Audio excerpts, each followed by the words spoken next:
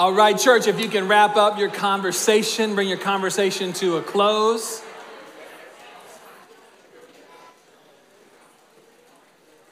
My name is Zach. I'm the lead pastor here at Antioch, and I am so honored that you are here with us. If you are new to our community, we want to extend a warm welcome to you. We are glad you're here, and we hope that today helps you encounter Jesus in a fresh way. If you're worshiping with us online, we love you, we're with you, and we're glad that you are a part of our church as well. We are in a teaching series on the book of Ephesians called Sons and Daughters. Say it with me now, sons.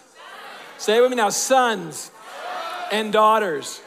And we're going through the book of Ephesians. Today is going to be week 3 in that series. As we go there, I want to make a quick announcement about the masks. We know this week that Governor Abbott decided to end the mask mandate in Texas. And some of you are like, yes, this is amazing. And others of you are like, oh no. And I realize that everyone has a strong opinion about this. And guess what? Your opinion might be right, or your opinion might be wrong, right? We just need to have some humility. But a lot of questions that we've gotten are, hey, what are we doing as a church? That is a great question. Our policy up until now, and will continue to be our policy for the immediate future, is that when you're in the sanctuary in our Antioch HQ on Sundays, that you would wear your mask. It's one way that we can love one another when we are together. We're letting life groups decide, life group by life group, what makes sense for them, because we have so many different types of groups and types of people. We will be reevaluating our mask policy here in the near future. And when there are changes, if there are changes, we will let you know. And when the day comes where coronavirus is in the rearview mirror, Lord, I hope that is close, we'll have a mask burning party, because I know no one likes these, but we need to do them for now. So the expectation is when you're here on Sunday mornings that you would wear your mask while you're in the facility. When you leave, take your mask off. God bless you. And we will update you on when and if there is a change. Okay, I will be so happy when we no longer have to give updates on masks, just as your pastor. It's not what I got in this for.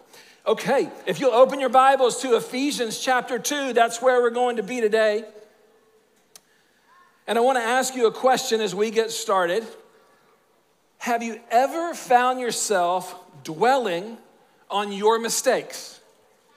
Have you ever found it just where you make a mistake in something and it just eats your lunch? It sits on your mind, it weighs you down.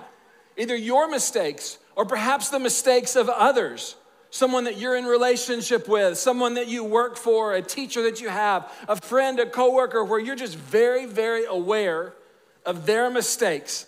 And if there was a TV channel on your mind, it's just kind of fixated either on your mistakes or their mistakes. Have you ever noticed how criticisms can often have a greater impact on our lives than compliments? Sometimes we can take compliments and be like, yeah. But a criticism, it just lodges within us. Have you ever gotten a bad grade on one test? And even though all your other grades are good, it brings you down that day. You're just like, I am such an idiot. Or you're at work and you have a performance review. And there's good things on your review, but there are a couple criticisms in there and it just eats at you. Does anybody track with me? Anybody find it easier to dwell on those negative things than the positive things? Just give me a show of hands if you are like 99% of humanity. The 1% that you guys are just Mr. and Miss Positive, that's awesome. Most of us are not that way. Psychologists tell us that the reason that these type of experiences, these negative experiences, leave a much deeper mark on us, that they stick with us in a much deeper way, is something that they call a negativity bias. And they say our brains are prone to drift like a magnet pulls something in toward that which is negative. It's why on the nightly news, they're gonna lead with negative headlines, because we just drift in. If they're like, everything is right in the world, then we're just gonna show kitty videos, cat videos, tonight, no one would watch, but they lead with the negative stories, and we're drawn in. It's a negativity bias. That negativity bias can have a corrosive effect on our confidence, on our decisions and our relationships. It can help us for sure. We can learn from our mistakes. But when that just sits on us day in and day out, it can eat away our confidence. It can eat away our relationships with others. It can eat away our sense of purpose. And coming out of 2020 and so far in 2021, there is a lot of room to be negative. There is a lot for our negativity bias to be drawn to.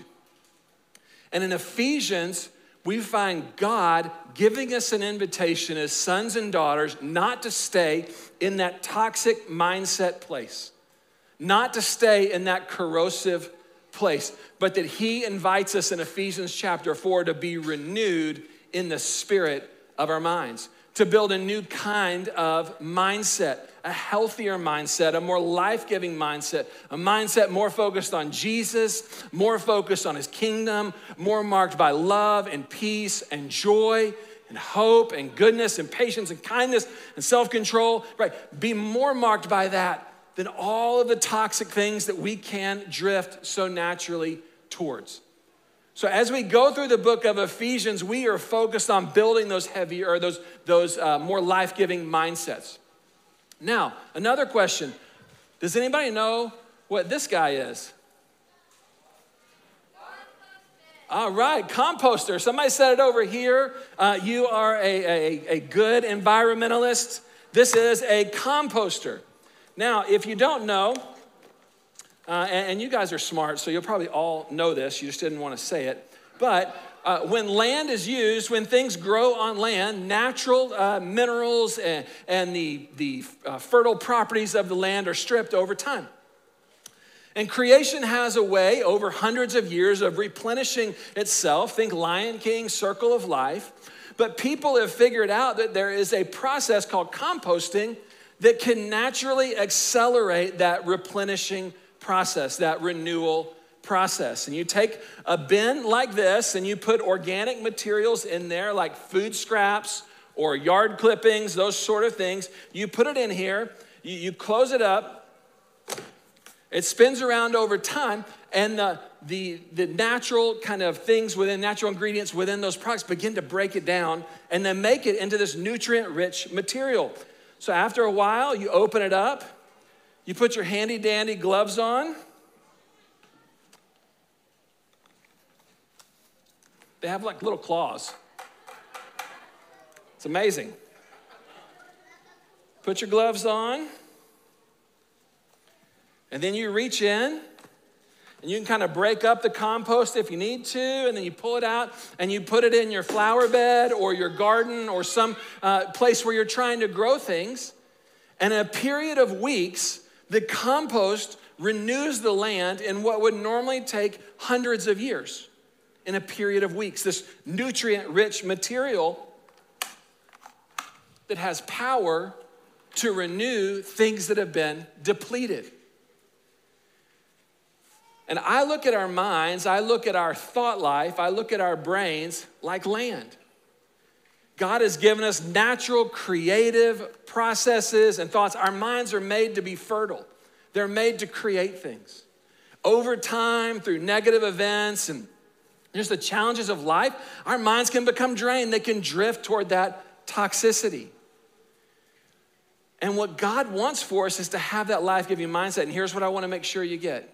Here's what I want to make sure, whether you're in here in the sanctuary, you're watching online, that you connect. As we go through the book of Ephesians, God's truth is a nutrient-dense material that has power to renew that which has been depleted. And as we go through God's word, as we go through the truth found in Ephesians, it's like, let me put my cool gloves back on. It is like this nutrient-rich material that the Holy Spirit wants to use in your life and use in my life, to take the truth of God's word and to place it like compost on the land of our minds, that as we dwell on it, as we consider it, as we focus it, as what Scripture calls Psalm 1, we meditate on it. The Holy Spirit then takes that renewing power of God's word and he births something. He restores us. He renews us. He rejuvenates our mind. He helps us to build that healthier, more Jesus-focused mindset that God desires for us to have. So each week as we're going through Ephesians, we're looking together on Sunday mornings at the truth of God's word. And then we've designed this renewed mind guide, which many of you have received. If you're worshiping with us, you can download it on our website. If you haven't gotten a hard copy, you can get one, I believe, in the lobby today.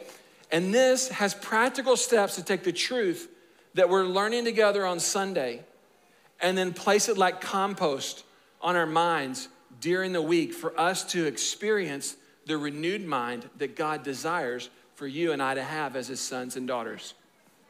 So far, we've seen a fresh revelation in Ephesians of who God is. We've had an opportunity to be renewed about who he is. We've seen that our Father is a blesser, that he's loving, that he adopts us, that he's gloriously and richly grace-filled and has lavished that grace on us as his people, that he is a revealer of mysteries and he is a unifier. We've seen that our God, even though you and I were dead in our transgressions and sins, that God, who is rich in mercy, came for us, that he has made us alive in Christ, that we are people no longer defined by our mistakes, but defined by God's mercy toward us.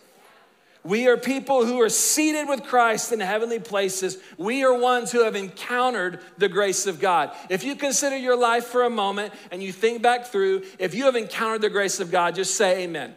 Who's encountered the grace of God, right? We've encountered the grace of God. These are the things that are more true about us. We've encountered his grace and we've been given a purpose. You and I have good works to do. God has good works before us. We are called with a purpose. We are sons and daughters with a purpose. Now, as we keep studying through this book, week by week by week, we're going to be exposed to new truth, new opportunities for compost to come in and renew our minds. And some messages, some weeks, some things that we focus on are probably going to hit deeper for you than others. But I believe that the Lord has something for all of us here in this series so that we can all experience the renewal that Jesus desires for us to have. That Jesus desires for us to have. So today, we're going to focus, as Paul turns in Ephesians chapter 2, he begins to speak about God's vision for the church. And here's what I've come to share with you today. Here's the big idea. As sons and daughters, you and I, we should renew our minds on God's vision for the church for three important reasons. Let me make sure you get that. As sons and daughters, we should renew our minds on God's vision for the church for three important reasons. Now, when we start talking about who God is, you're like, oh, that's awesome. Who he's made us, that's so cool. When I start talking about God's vision for the church, you're like, I don't know about that. But just hear me out. Three important reasons why I believe that we all should renew our minds on God's truth, God's vision for the church.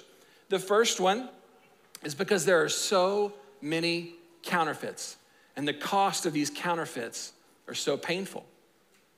The counterfeits are costly. My son and I, one of my boys, we've gotten into collecting sports cards, and we've been having a good time with it. I collected as a kid. He started getting into it in the fall, so we bought some packs, we bought some cards. We're having a good time, and we're trying to learn about this hobby. And one of the things that I've found out as we've been learning is there are a number of sports cards that are like the holy grail of sports cards. A Michael Jordan rookie card. A Luka Doncic, one sold this week for like $4 million. It's crazy. How much? 4.8 million. Fact checker right here. Thank you. Tom Brady rookie card. He just won the Super Bowl. I saw Steve. We got some Boston love in here. Right. Those cards are going for a couple $1 million. These small pieces of cardboard with such incredible value. Well, people have realized that, and they've started making counterfeits of these cards. They'll make fake Michael Jordan rookie cards or fake Tom Brady rookie cards and try and pass them off. And I'm on a little Facebook group where people talk about cards, and I'm trying to learn. And people from time to time will post pictures. In fact, one guy posted this week of a Michael Jordan rookie card. Now, Michael Jordan rookie card right now, as we speak, is on auction for $450,000, a perfect one. So $500,000 for a little piece of cardboard. It's crazy. But this guy posted that someone had offered to sell him a Michael Jordan rookie card for a really good price. And he was like, I just want to double check that this is real, that this is not a fake. And he put the pictures, on the group. And then all these people are chiming in. They're like, oh, no, avoid, danger, danger, danger. Look, this doesn't have the right coloring here. It missed the decimal there. They knew the marks of the real, so they're very aware of what was fake. Now, if this guy hadn't gotten that advice and he had dropped 5 figures or 6 figures on this card that turned out to be a fake, that would be very, very costly. How many of you know that would be a bad day, right? But he found out, he was aware, oh, this is a counterfeit, and he was able to avoid that. In a similar way, I'm going to say something that is not often said in churches, but probably should be said more often. There are so many counterfeit or corrupted expressions of Jesus and the church that are so costly to so many. Now, before I go into this, I want to say I'm not talking about you grew up in a church that was like, hey, people don't worship the way we worship. They don't sing songs, or they do sing songs, or they raise their hands, or they don't raise their hands, so they're not the real deal. I'm not talking about that. I'm not talking about that.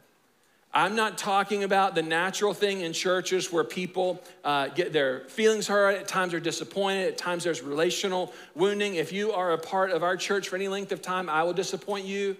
I will probably do something that's hurtful to you. You will probably disappoint me, do something that's hurtful to me, and us to one another, because none of us are perfect, right? There are no perfect churches.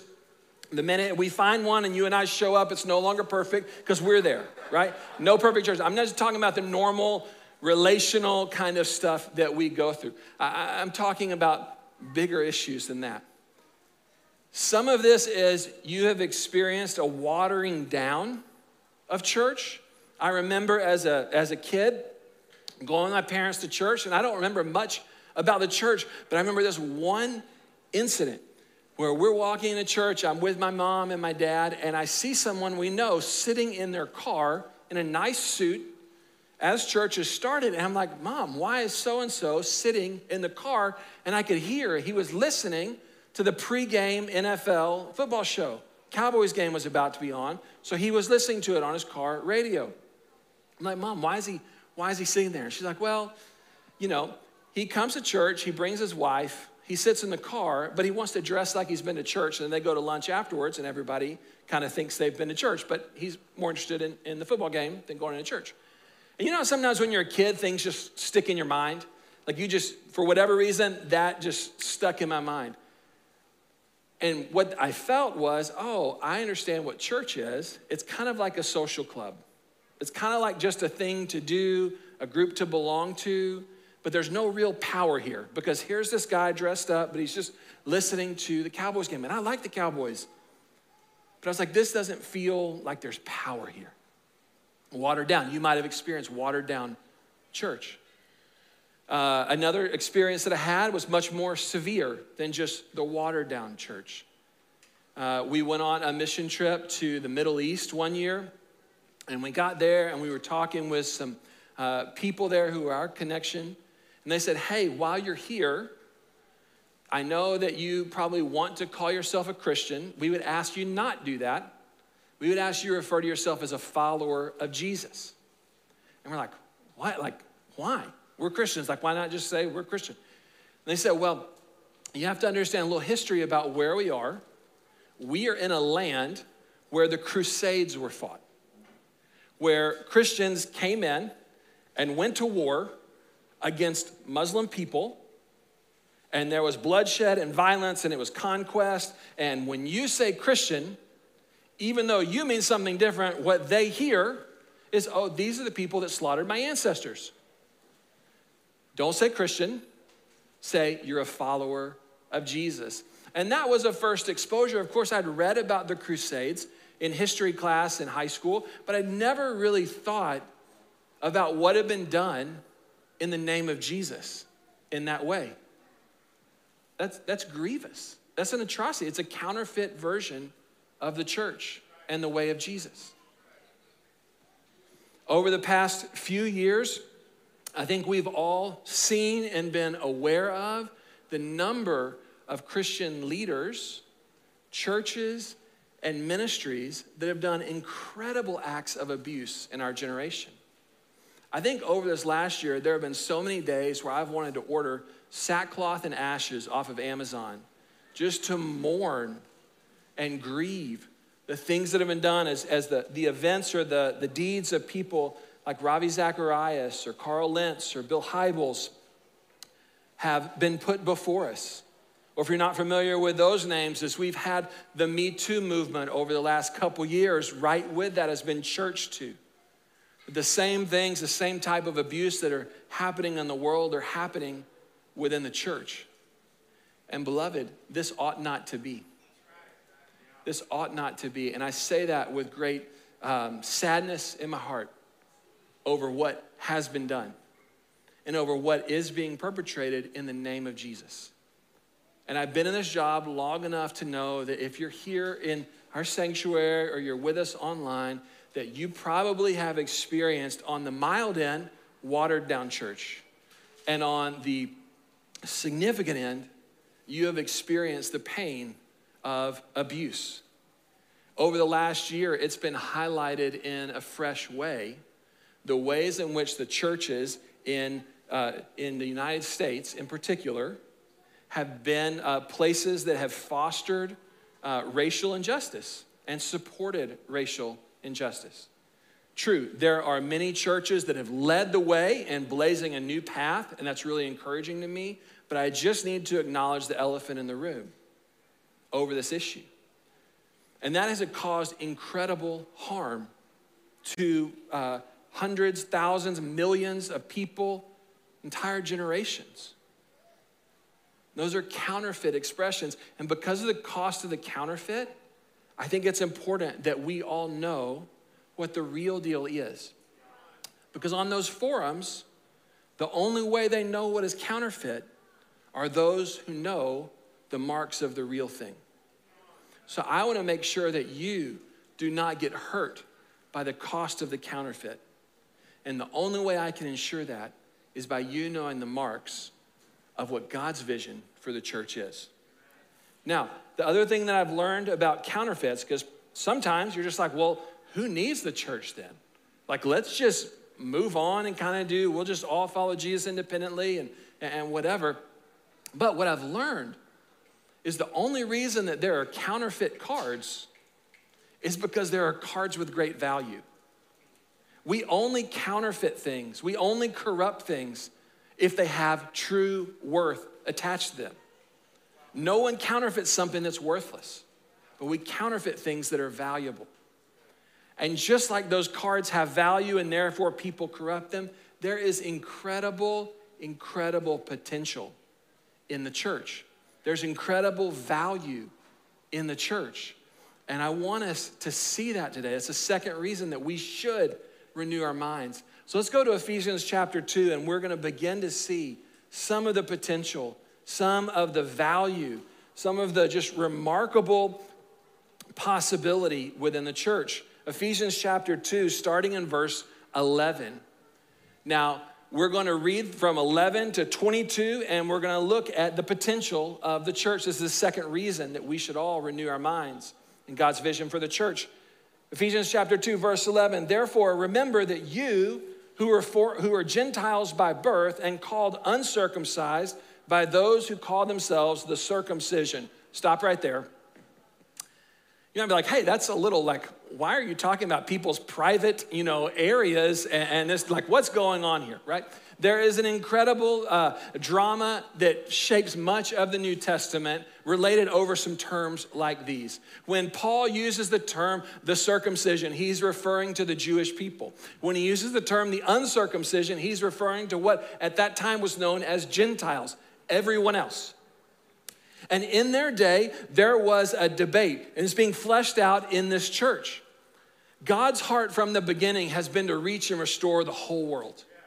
Along the way, God chose the Jewish people to be his agents, his vessels, to extend that blessing project, that reach and restoration project. Somewhere in there, sin came in and warped it to where they believed that it was all about them, that they were superior, that they were God's chosen people in such a way that they were better than everyone else. And so there was a degree of ethnic superiority to the Jewish people, and they looked at the rest of the world as the less thans. God, the whole time, is like, no, my heart is for the whole world. My heart is for the whole world. I chose you to use you to reach the whole world.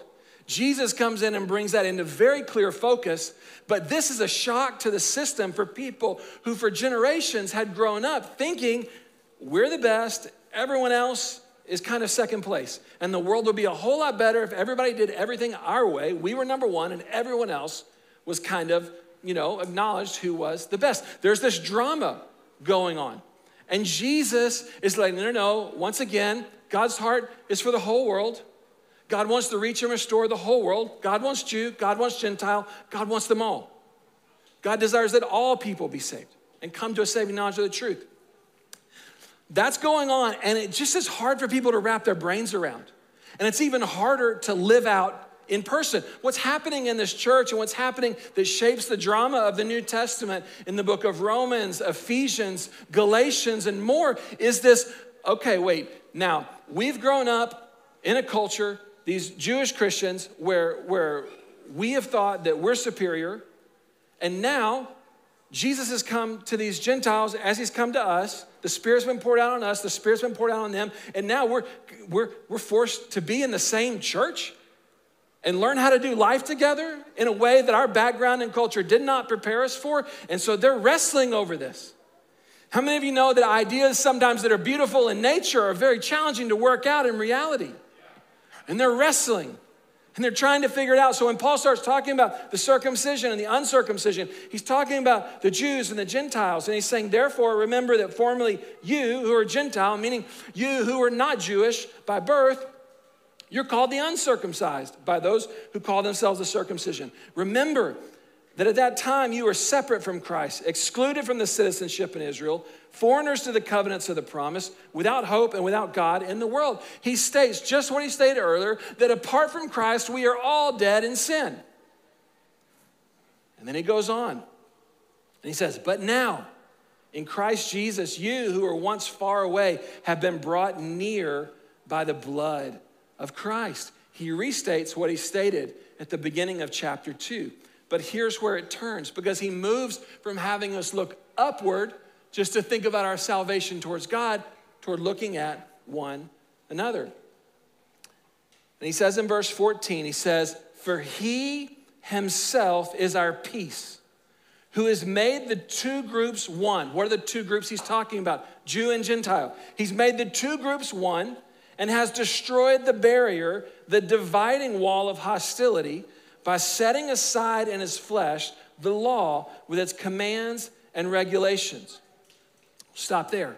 What in the world? Wall of hostility, this barrier that he's setting aside, what's going on?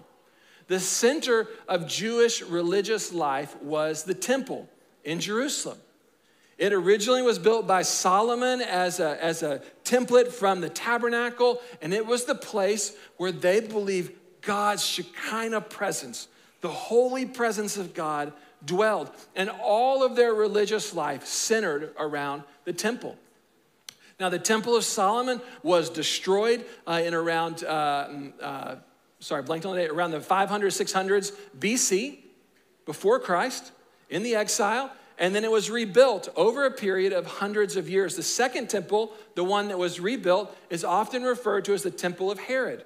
And you'll hear people, if you're into kind of like Bible stuff, you hear people talk about First Temple Israel, Second Temple Israel, like you'll hear it, right? Second Temple, they kind of took what was there in the first temple, but they added some things. They modified some things. They added some courts.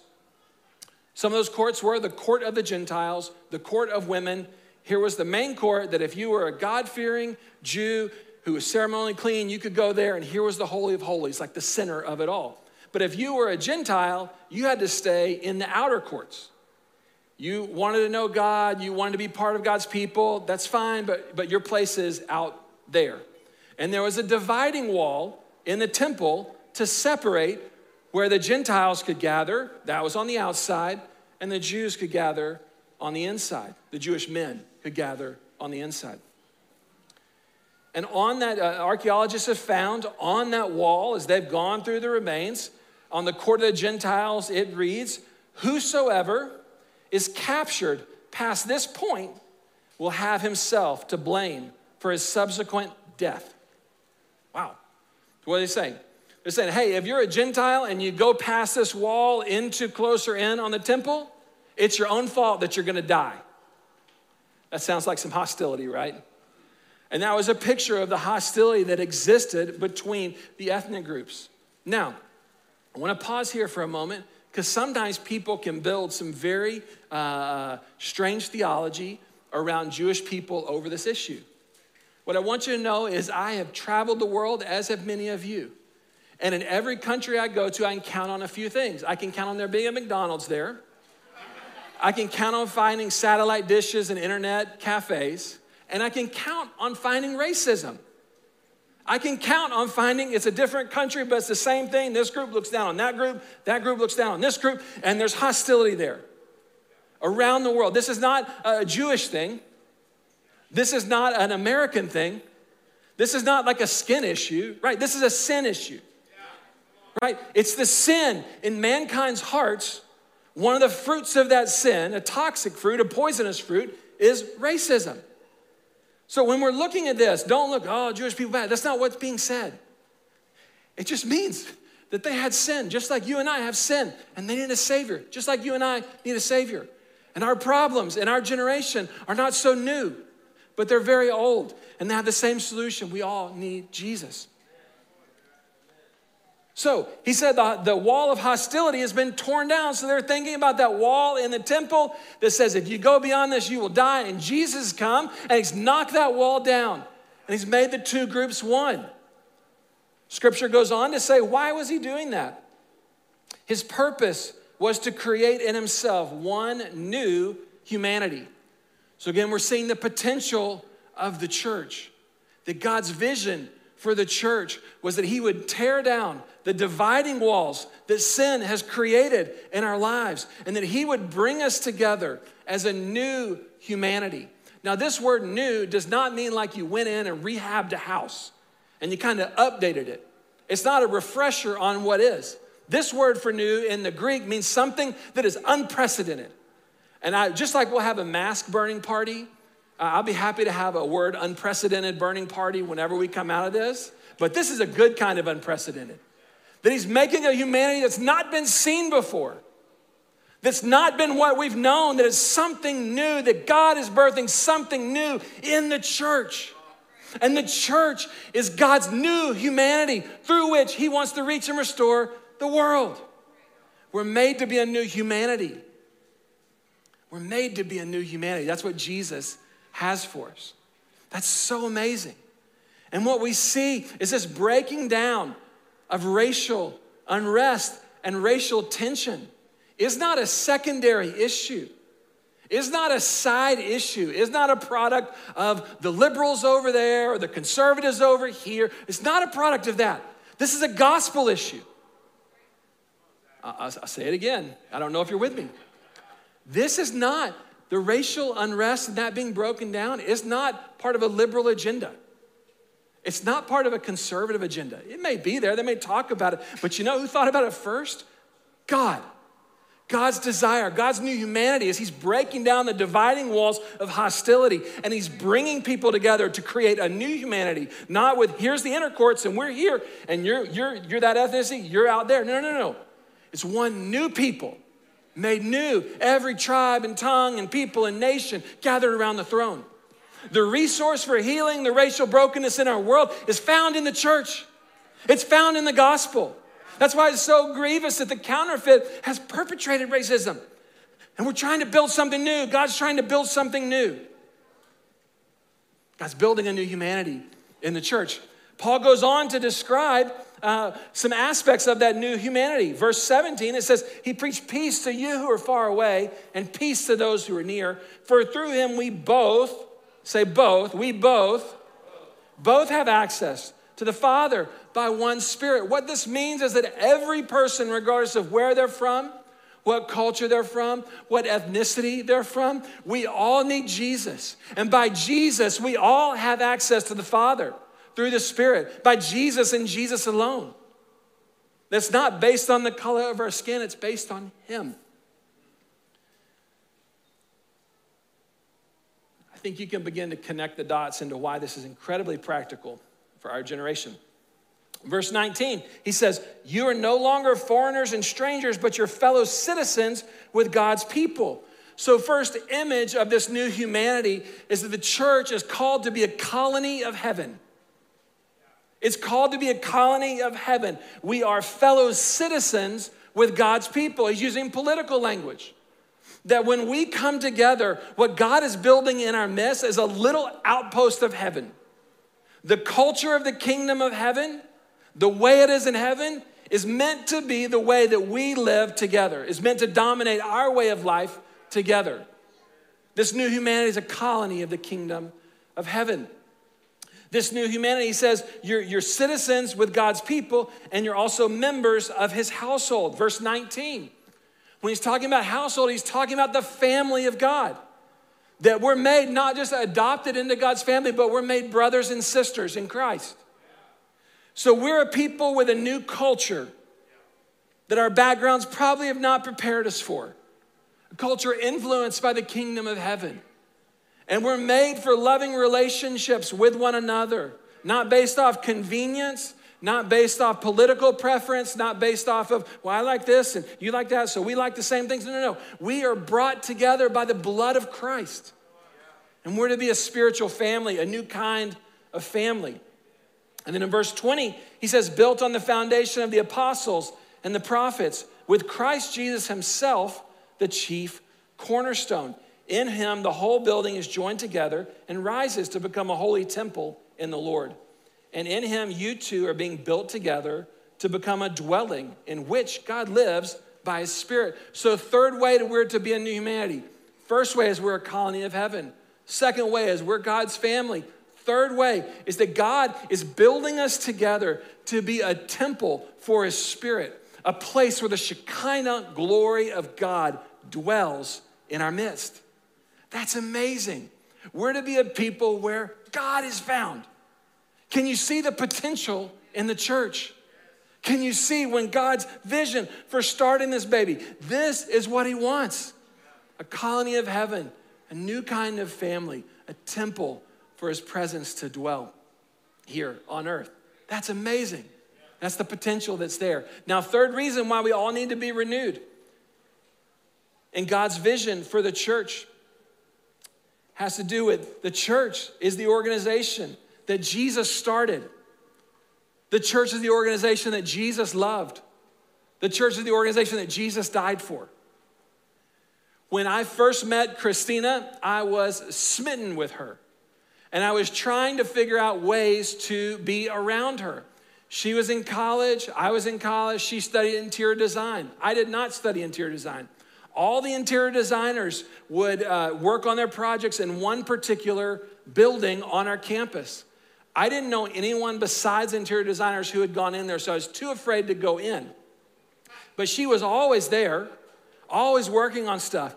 And I wanted to be where she was. I wanted to be near. I knew if I wanted to be near her, I needed to be near the things that she was into. So I would come up with reasons. That building was on the other side of campus. I had no reason being there. But I would come up with reasons to park the car or walk over or sit at the bench outside that building in hopes that she would be taking a break to go get a coffee or Sonic or whatever it may be, that I might see her. 18, 19 years later, I'm still figuring out ways to find the things that she's into and going and being there so that I can be near her. Why? Because I love her, right? We find ways to be near the people that we love. What we see here in this scripture is that Jesus is into the church. And if we're looking for him, he's the cornerstone. He's the one the church is being built on.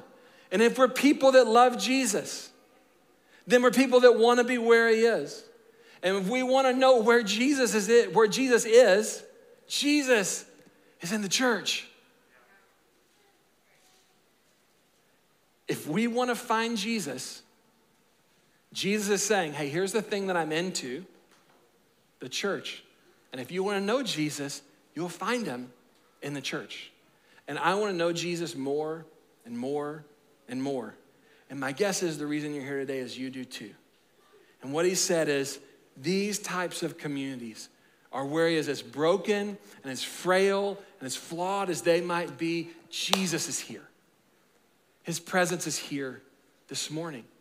And so I want to challenge you to be renewed in your mind around God's vision for the church because of the cost of the counterfeits, because of the potential of the true, and because the church is the organization that Jesus loved, that Jesus started, that Jesus died for, that Jesus will return for.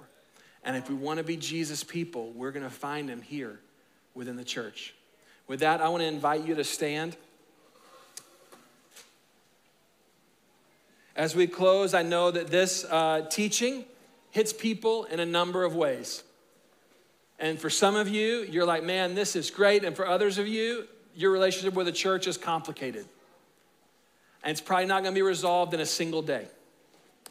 But I have faith this morning for the Lord to take the compost of his word, and if we'll open our hearts to him, that he will come and that he will begin to apply that to our hearts and our minds and our spirits, and to renew us and revive us individually and as a people.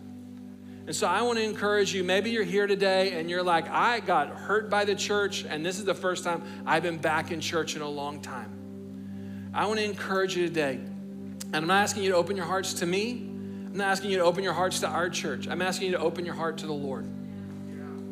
I'm asking you to open your heart to the one who loves you and has saved you and has brought you here to let him apply his renewing soil, his renewing compost to the soil of your hearts.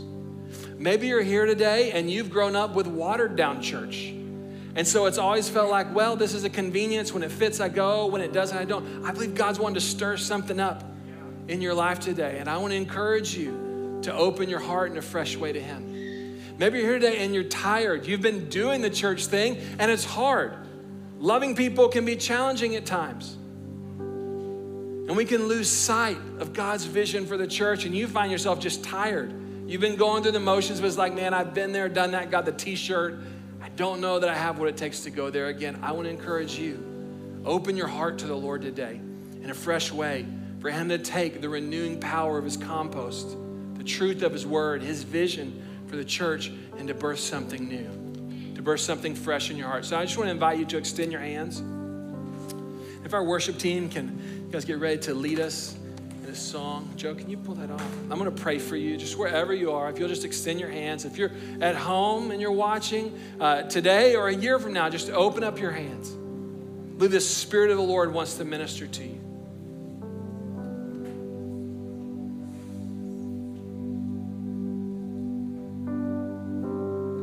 God, I know that there are people under the sound of my voice, Lord, that have been incredibly wounded by the church. When we start talking about this, it is a great source of pain.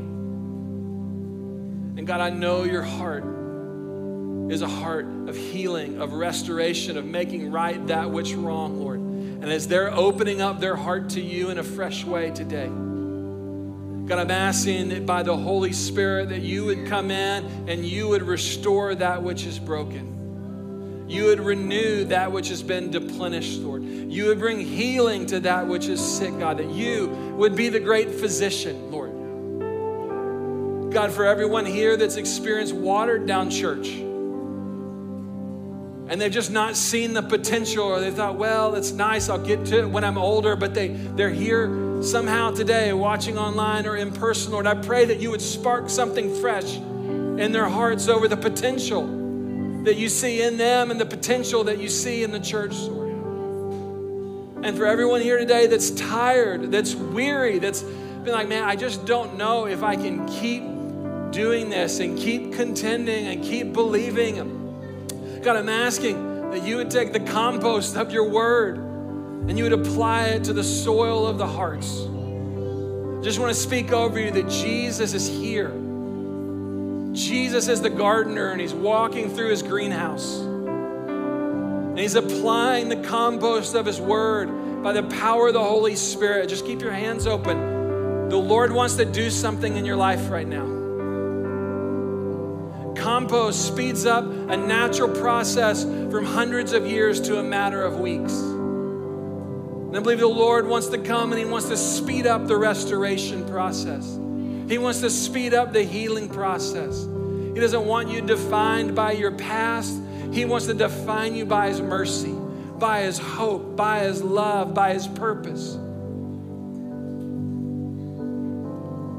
So as the worship team leads us, let's stay here in this moment and let the Lord minister to us and bring healing and renewal and restoration, that we might be renewed in the spirit of our minds as sons and daughters. Come and have your way, Lord.